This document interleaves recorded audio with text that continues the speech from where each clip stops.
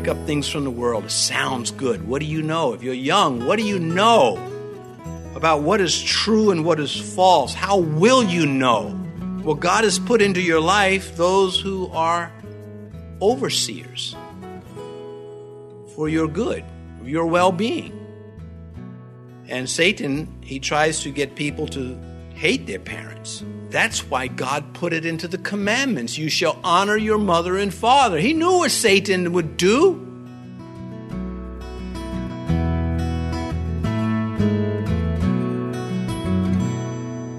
This is Cross-Reference Radio with our pastor and teacher, Rick Gaston. Rick is the pastor of Calvary Chapel, Mechanicsville.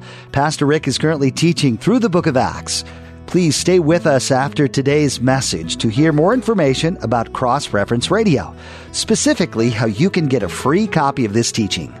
But for now, let's join Pastor Rick in the book of Acts chapter 21 as he continues his message, Guilty of Christianity.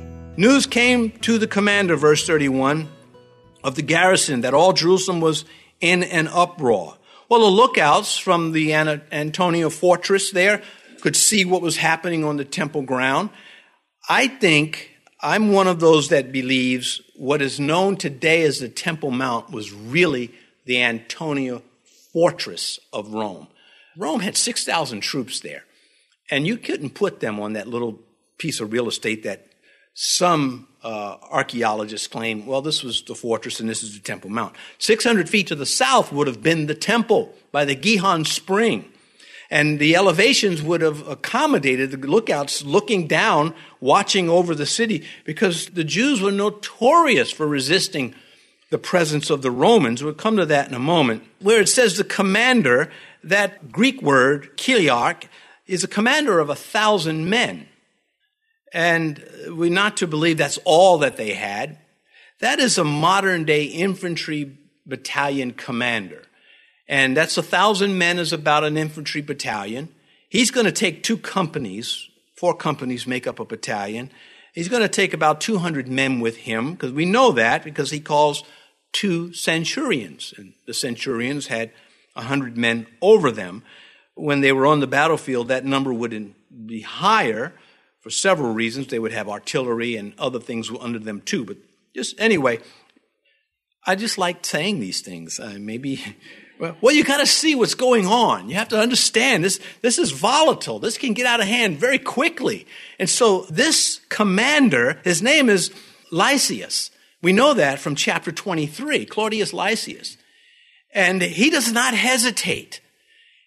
Not only does he not hesitate, he takes command instantly. He knows what to do, and he executes it, and it is successful. And he's a reasonable man. Every time we read about these centurions in the scripture, they're noble characters. All of them are men that you have to admire to some degree. Now, here's when I mentioned earlier, we're going to come across something that I find just thrilling spiritually. Had it not been for this man who is on Caesar's payroll, under Caesar's authority, Claudius Lysias, Paul would have been killed. And that would have been it for him. No letter to the Ephesians. You would not have that section in chapter 6 of the Ephesian letter where he talks about put on the whole armor of Christ, having done all to stand, therefore stand. You would not have by grace you have been saved, not by works, but by faith you've been saved, not of works, lest any man should boast. You wouldn't have the Philippian letter. Be anxious for nothing, but in all things with prayer and supplication with thanksgiving. Let your requests be made known to God, that I may know him in the power of his resurrection, the fellowship of his suffering, being conformed to his death, if by any means I may attain to the resurrection from the dead. You wouldn't have it. You wouldn't have, beware lest anyone cheat you through philosophy and deceit, traditions of men, the traditions of the world that he wrote to the Colossians. You wouldn't have the Colossian letter. You would not have Philemon, which says, refresh my soul, Philemon. I'm sending you Onesimus, a runaway slave, your property. Treat him right. You wouldn't have 1st and 2nd Timothy. You would not have Titus. And you wouldn't have the Hebrew letter. 8 letters in all would never have been. They would have been aborted. Had Paul been killed this day, but for the quick action of Claudius, Lysias, we have them. See, God has his agents. Whether they're signed on with God or not, he is sovereign over all the earth. And when he flexes, the outcome is always to his glory. And our role is to be on that side of the glory and not on the side of the rebuke. I mean, he took Cyrus, Nebuchadnezzar, history's kings, all of them were under his authority, even though they were mostly opposed to the Yahweh of the Jews. So by this courtyard hero, the sword saved the pen. The temptation is to want to just continue on this, but that's enough to sit. When you think about, if it wasn't, I'm repeating myself, I know, if it was not for his command presence, if it was not for how his troops responded to his authority, and it's just things for us to think about, we wouldn't have those letters. Verse 32, he immediately took soldiers and centurions and ran down to them, and when they saw the commander and the soldiers, they stopped beating Paul. Oh, man. How sore was Paul days after? I mean, he just shows up. He's trying to do the right thing, which was the wrong thing. And I love that Luke points this out. He said, he's not Christ. As honorable a servant he is, he's not perfect. And his imperfections, some of them are given to us. And this is one of them. And I'm happy about that. I mentioned that some commentators try to run defense for Paul and try to say, well, Paul wasn't wrong. But I disagree with them. And you should too. Side with me. If we gang up on them, they don't have a chance. In verse 32, Lysias, again, this command figure, wasted no time. He could have been apathetic. He could have said, oh, great, another Jewish uprising. Let them beat each other up for a little bit. Then we'll mosey on down. No, he kicks into gear. And it says, when they saw the soldiers, well, that's an impressive sight. You have 200 men coming to you with shields and swords and helmets and spears, and they are in order. There's not this, motley crew just kind of showing up. They are under command. How many Christians think that disorder is somehow honoring the Holy Spirit when it is not? We shouldn't be afraid of things being in their proper place. Look at Genesis chapter 1, and you get an idea of God putting everything in its place the way he wanted it and was very happy. God loved his creation. He saw that it was good, so he should. Anyway, today's bottle-throwing thug activists, if they stood up against this Roman detachment, they would have been slaughtered, and so would the cameramen along with them. They saw Paul, verse 27, but verse 32 says they saw the soldiers, and yet these religious people could not see the Lord Jesus Christ. Religious people with a defective spiritual view. Just because someone's religious doesn't mean they're right. In fact, most of the time, it means they're wrong. If you add up all of the religious people on the planet, how many of them would come out loving biblical Christianity and be guilty of being a Christian, pursuing Christ-likeness? They stopped beating Paul, it tells us. How many blows did he endure? How many do you have to endure? Well, from whatever it is in life as a Christian, just life in the curse. You've done nothing wrong, and yet you're being beaten by something. Maybe it's emotional. Maybe it's mental. You can fill in the blanks. But here, not a peep comes from Paul in complaint. I mean, I don't know. I look at this, humbled by it. If I would be saying, why couldn't the troops showed up like 5 minutes earlier? Why do I have to suffer the aches and the pains and the shame? Because they can't get God right. Well, we know the answer to this. We know that Satan has blinded them. Our youth, I was talking to one of the pastors. You think they know things because they're beginning to see things in their own, less dependent on mom and dad. They think they know. And unfortunately, some parents think, oh yeah, my kid's the smartest person alive. Just ask yourself, would you ask advice for life from yourself when you were 17 or 16? I would get a court order of protection against me when I was 17. How do we deal with that? We adults. Well, we try to keep them around us to influence them in righteousness. We try to point out why things are wrong. We try to let them know, look, you don't have to like this. This is a fact. There's a real devil. And he could care less that your parents are saved. If he can't break them, he's going to try to get to you. And I'm trying to do you a favor and get between you and him, and you're kicking and screaming and whining the whole way. And you go to church, but you don't behave like a Christian when you leave church. And you only sit in the pew and listen because you're afraid the pastor's going to throw something at you if you're not. Well, I wouldn't do that. I would like to do it once. But anyway, how do you communicate to them that you love them so much that you want them to have truth? Well, be ready for that fight. Don't you back down, you parents. Don't you cave in. You just stay strong. You keep praying. You keep the faith. God is faithful, even if we're not. And you parents that may not have to suffer this, you count your blessings. You thank the Lord. Don't you dare judge other parents.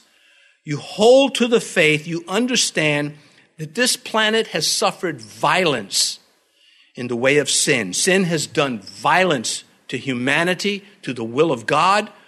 It is serious business. And we have no time for self-righteousness. We're all in this together. It does not mean that you endorse things that are wrong. It just means you learn more and more how to handle them. One of the things I enjoy about getting older is there is a mellowness. There is, when you see somebody all messed up. In the earlier days, it was like, well, let's just shoot them. That'll solve the problem right there. But you get older and it's like, let's give them some time. Let's work through this.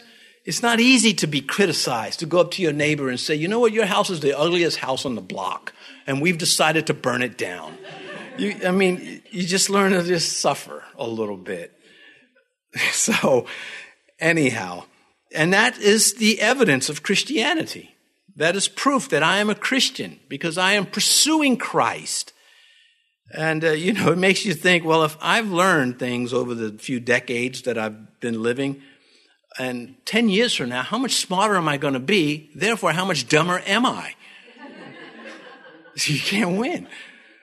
The pursuit of righteousness is worth it. That's what I'm trying to communicate. Verse 34, and some among the multitude cried one thing and some another. So when they could not ascertain the truth because of the tumult, he commanded him to be taken into the barracks.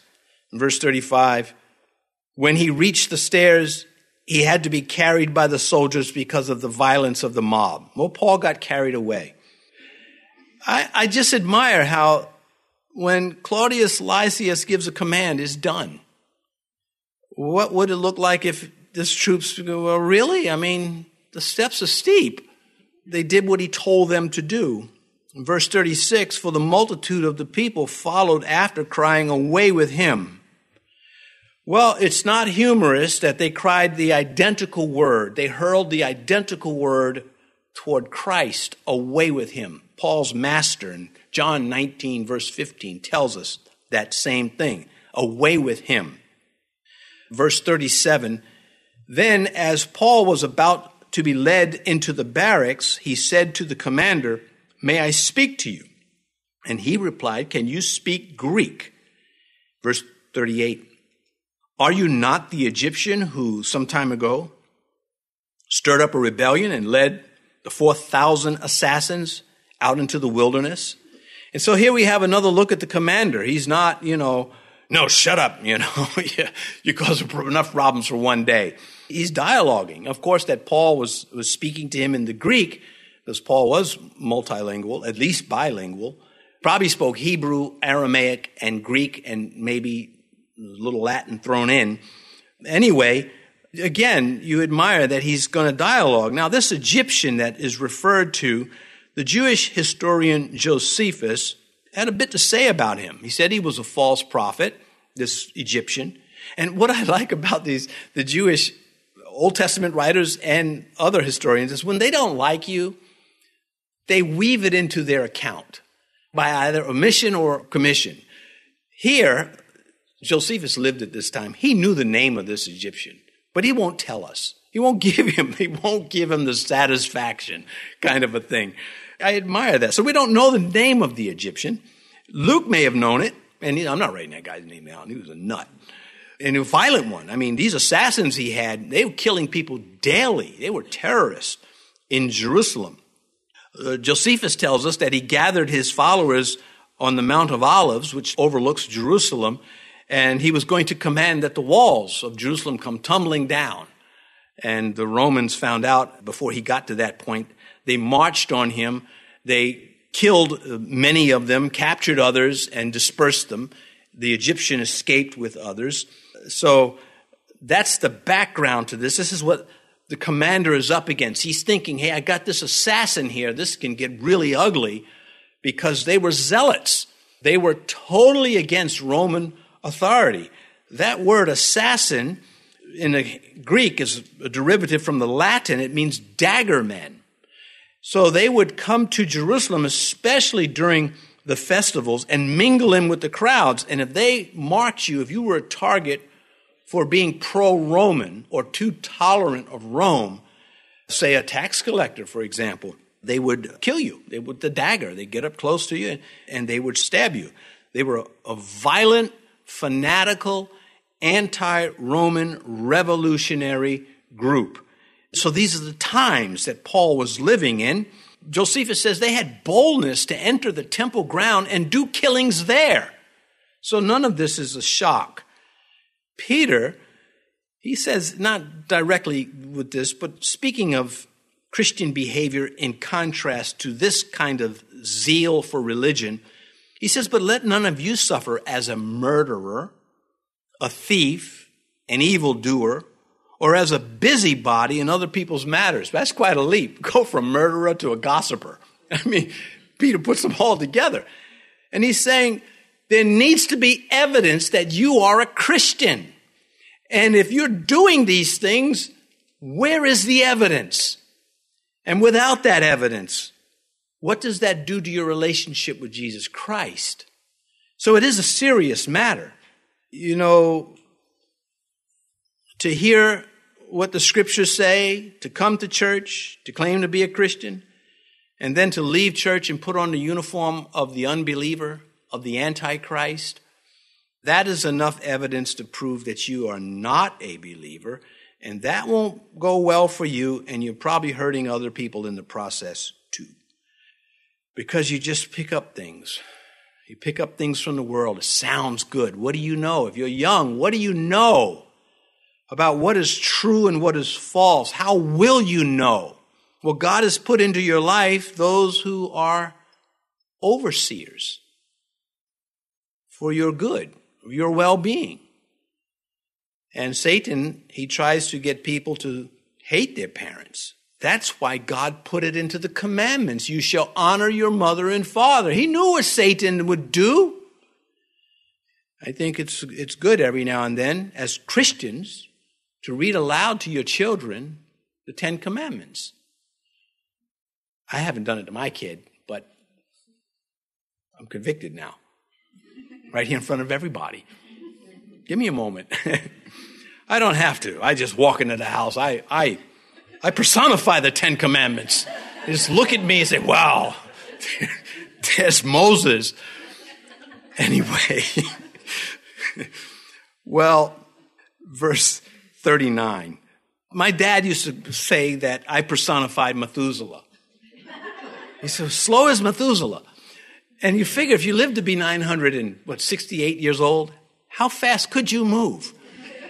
So he'd send me for something, and, as a kid, you just, it's dumb. And I'd get back 2 hours later, and that's when the charge would come. Anyway, verse 39. But Paul said, I am a Jew from Tarsus in Cilicia, a citizen of no mean city, and I implore you, permit me to speak to the people. So Paul indicates that he is a citizen of Rome, that Tarsus is not an average city. Tarsus had a serious library. Mark Antony and Cleopatra had their first meeting there in Tarsus. That was several decades earlier. but again, known for its scholarship and its culture. And Lysias would have picked up on that. He would have said, okay, I'm dealing with a person who is not this, crude assassin. And he's going to yield the floor to Paul. So here Paul uses his citizenship to serve Christ.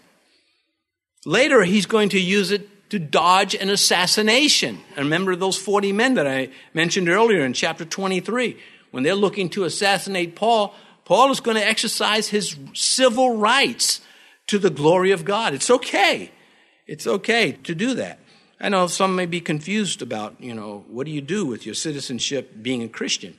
Well, you have two citizenships. You honor the first one in heaven first, and the other on earth is secondary. But they're not always in conflict. Verse 40, so when he had given him permission, Paul stood on the stairs and motioned with his hand to the people. And when there was a great silence, he spoke to them in the Hebrew language, saying, now we won't get to what he said till next session. He tried this at Ephesus, but his companions, his friends, it tells us, they restrained him. Paul, we're not letting you go in there to speak to this crowd because they will kill you. This is when he was in Ephesus, and had they killed him, we might have the Galatian letter, but we wouldn't have Romans and Corinthians. So his friends were instrumental in preserving him there. Nothing short of a miracle that this mob calmed down to hear what he had to say. Of course, the Lord doing it. Since Paul met the risen Christ, the Messianic prophecies, all of them fell into place. All of a sudden, his Bible made sense like it never did before. You who are born again have had that same experience with your New Testament. It's like, oh, I get it now. When this happens to a person, we tend to assume that it will be the same for everyone else who we tell about Christ. When I became a Christian, I was so giddy with Christ that I couldn't wait to tell my friends. I lost all of them. I remember calling one, I could hear him in the background. He's not here. And I could tell him I'm not here. And, so this was Paul. He's thinking, after all these years, as seasoned an apostle as he is, you would think he would know better. But his heart was for Israel. He just wanted to preach to them. He said, listen, guys, hear me out. And they're going to listen to him until he gets to one word. One word lights the powder keg, which reveals their prejudices, their racism. And that word was Gentile. Not like the Jews are the only ones with this problem, not at all. But this is what he was up against. And so here, his companions, they knew this wasn't going to be good. Agabus said this was what happened. When they chained Paul, the Roman soldiers, before they carted him up the stairs, it said 2 chains, one on each side, just as Agabus had said he would be chained. Now it looks like Paul has failed.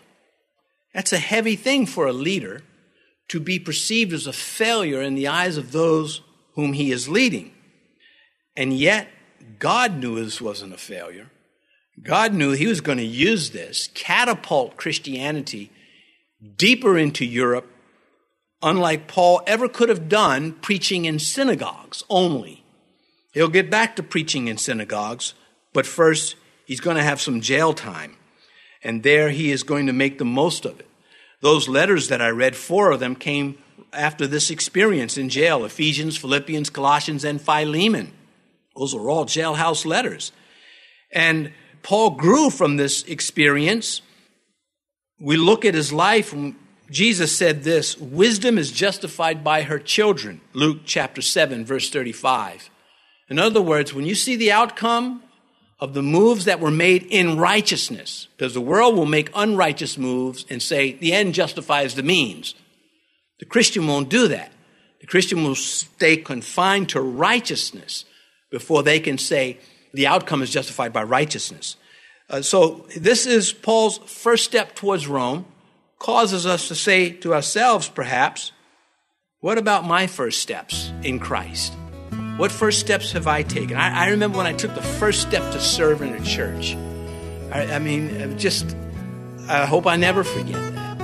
I remember when I took the first step to do this, to do that in Christ. This is his first step to Rome, and it is going to be quite a ride. You've been listening to Cross Reference Radio, the daily radio ministry of Pastor Rick Gaston of Calvary Chapel in Mechanicsville, Virginia. As we mentioned at the beginning of today's broadcast, today's teaching is available free of charge at our website. Simply visit crossreferenceradio.com. That's crossreferenceradio.com. We'd also like to encourage you to subscribe to the Cross Reference Radio podcast. Subscribing ensures that you stay current with all the latest teachings from Pastor Rick. You can subscribe at crossreferenceradio.com or simply search for Cross Reference Radio in your favorite podcast app. Tune in next time as Pastor Rick continues teaching through the book of Acts, right here on Cross Reference Radio.